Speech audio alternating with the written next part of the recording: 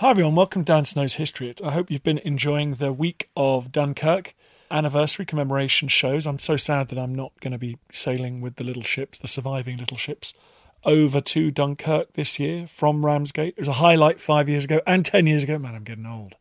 We're doing these commemorations for the second and third time around. We will be doing it again next year. Please check out the documentaries, both about the fall of France and Dunkirk, on History Hit TV. It's like Netflix for history. You just go on there, you listen to all the back episodes of this podcast, you watch hundreds of documentaries, and you stay busy during this lockdown. You're going to love it. Use the code POD1, POD1. You get the first month for free and the second month for just £1, dollar, euro, whatever you're paying in. Taiwanese dollars, probably. And so it's super cheap. In the meantime, though, you might want to listen to this podcast with Andrew Ziminski. He is a very interesting person that I came across the other day. He's a stonemason, and he's written a history of Britain through stonemasonry, through the buildings that he's worked on. He's worked on buildings, structures, where his forebears, his predecessors, stonemasons that actually built the original structures, did so well over 1,000 years ago. In some cases, even longer, because he's worked on Stonehenge.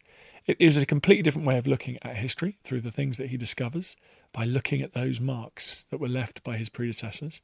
And it turns out, obviously, I guess, that you can learn a huge amount about those societies, about those people, by getting up close and personal with the stone and the masonry they've left behind. So this is great fun. Hope you enjoy it. Please subscribe to History Hit TV. In the meantime, enjoy Andrew Ziminski.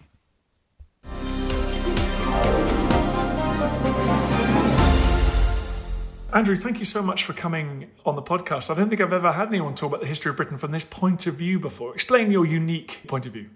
Well, for the past 30 years, I've been working on churches, cathedrals, listed buildings, ancient monuments, and I sort of feel like spending so much time ingrained with history just gives me a unique perspective that perhaps academics don't normally have. Doing the restoration work, are you the first person that might have touched these objects or restored them in how many years? Generations or, centuries? For example, a bridge that we worked on, a medieval bridge, hasn't been touched since it was put up in about 1330, 1340. We would pull the stones out because it was just a pack horse bridge. There was no vehicular traffic, so no need to improve it. And we'd find the original clay there because the stones are mortared together with clay, which indicated that the Victorians hadn't got in there and filled it full of cement and all that sort of thing. So quite often I can be the first person to have touched something for a long, long time. What does that teach you? Do you feel that you can see the original craftsmanship of your predecessor all those years ago? Oh, yeah. Totally. I was just thinking about this recently with the anniversary of the laying of the first stone at Salisbury Cathedral. I did a lot of work there, did a lot of training there in my early days. And in the cloisters, when we were opening up there, we found all these reject encaustic tiles. And they had a bit of a fault with them, so that was just sort of ballast in the middle of the wall. But you could see all the fingerprints of the potter who'd put it together on the back in the clay. Literally, it'd come out the kiln. The potter had gone, nah, that's a load of rubbish, and the masons can have that. So, yeah, all the time I'm finding interesting and odd things. I always think of you guys as working on medieval buildings, but presumably there's a huge range. Yeah, well, I've worked to consolidate Roman villas. I've done a lot of work in the Roman baths in Bath, which was a real career highlight for me because it was reconstructing the Gorgon pediment temple facade. So, nice to get to grips with the setting out techniques of Roman masons and their craft as well. I mean, it was very apparent how they approached the particular projects there, like with respect to the carving and, like I say, the setting out as well. Do you know the Gorgon pediment? It's a big old pediment, classical building, but the difference is it's been cut by Gauls or Celts. And in the middle is this conflation of two deities. There's the Gorgon's head, which we're all familiar with, but that's been conflated with the local deity that looked after the hot springs in Bath. So it's basically serpents swarming around the head of this Gorgon. But at the centre of his nose, for he is a he, there's a little dimple. And that is the point where the mason would have used his or her compasses to set out the whole composition. And no one had really noticed that before. So that was a nice thing to encounter. So as a mason, do you have argy-bargy with academics because they come in thinking they know what they're talking about, and you can correct them and say, I'm on the coal-faced here. Well, we're sort of kept away from academics, but we have argy-bargies with architects. Friendly stuff, though. Of course it is. You've done a lot of work on Stonehenge, which must be extraordinary. I haven't actually worked on Stonehenge. I did build a mock-up megalith of a sarsen stone in our workshop, and I was very interested in how the stone was dressed. There's one stone in particular at Stonehenge, number 56, which is on the main sort of alignment. It's one of the trilithons, its twin has fallen and the lintel is on the ground. And the face of that's been worked perfectly flush, and it's got corners. So it's a really extraordinary piece of work by folk who just used things called mauls, rounded stones, to pound away on the surface. And on Midsummer Eve, as the sun goes down, you can cast an eye down the line of that stone and see the sun set on a marker stone just outside the henge. So it's still doing its job as a scientific instrument that it was designed to do 5,000 years ago. Mind-bending. And by making that in your own workshop, what do you think that's taught you about the tools, the methods, the sophistication of those peoples who lived so long ago? First of all, these people weren't masons, they were carpenters. And there were some proto-monuments up on somewhere called Durrington Walls, just outside of Stonehenge. And there the theory is that they hone their skills to create Stonehenge. So all the joints that keep the monument together are carpentry joints, so tongue-grooved, mortise and tenon joints, that sort of thing. But in recreating a standing megalith in my yard, what I discovered was the huge quantities of dust that I was creating. And sarsen is made of a particular type of stone, sandstone, so it's sand cemented with silica. And this dust will kill you very quickly. Silicosis is a really bad disease, and even today, one of the first things you're taught is, to wear full PPE. So prehistoric people would have been pounding away, family units working this stone, and they just couldn't have lived very long after. So I was very interested to establish that. You don't think about that, because it's a beautiful monument, but many, many people will have died creating it. Stonehenge is the foremost archaeological monument in Europe. It was built with architecture in mind, and it's the same with the mortise and tenon joints. Before that and after that, standing stones weren't dressed. They were just put up and created as a circle or an alignment. But Stonehenge was put together, as I said, with architecture in mind. Tell me a little bit, stonemasons, whenever I'm looking at medieval subjects, stonemasons seem to me quite highly prized by Edward I when he's building his castles in Wales. Was it a pretty distinguished job, do you think? Well, there was a clear pecking order, as I think there is today. You have the labourers at the bottom mixing the mortar, carrying the stones up onto the scaffold. Then you have the fixer masons. That's more what I do. I'm a fixer mason and a conservator. So I like to conserve as much original material as possible in situ. And then you'd have the carvers, and then you would go up to the sculptors. So once you'd gone through all those stages, you could then become a master mason. And a master mason was the absolute pinnacle of the working, labouring classes at that time. I mean, some master masons were running 4 or 5 cathedral jobs at one time, travelling around. So, they were very well paid and very well considered. You're working on buildings the entire length of British history. What are the big moments? Was it a sort of gentle evolution, or are there big jumps ahead in terms of our ability to shape stone? With the Romanesque period, after the conquest, it's like something radioactive gripped the earth. Cathedrals sprung up all over the place, like a Russian spring. They just turned up everywhere. It's absolutely extraordinary. Like with where did the masons go that built Stonehenge? Why are there not Stonehenges all over Europe? Where did all these masons come from to build all the cathedrals? And you think of every single medieval cathedral was established at that time. So just after that, with the advent of the Gothic movement during the Crusades, when Arabic technology was being employed, that's when the game really changed. And walls went higher, bigger windows, flying buttresses. The cathedrals we're familiar with today, that all came from the knowledge of Arabic engineers and technology. And you can see that, can you, in the buildings? I mean, the minute you're let loose on a towering steeple or a tower, can you tell instantly what stage we're at of our evolution? I can read and undress a building pretty quickly, and that's common to most building craftspeople who specialise in traditional buildings. But I'm particularly interested in the influence of Islam in Gothic architecture. I mean, Sir Christopher Wren, when he built St Paul's, he was hugely influenced by what he referred to as Saracenic architecture. And if you look at St Paul's, well, what do you see? You see a big dome and a pair of minarets out the front. And he's also using this Gothic architecture behind the scenes, but it's all disguised. I've never thought about St Paul's as a sort of homage to Eastern architecture before. Is that controversial, or is that, I mean, that's extraordinary. I look up from Fleet Street and I think, yeah, there's a mosque, there's a dome and a pair of minarets. So, like I say, Wren was hugely influenced by Islam. It's well documented and well recorded, but I don't know how recognised that is or has been. And what about castles? Is that the same, obviously, with castle technology? There was an old theory, which was that these crusaders saw castles in the Holy Land and brought that sort of technology back to Western Europe. Is that something that has survived? Are you interested in castles?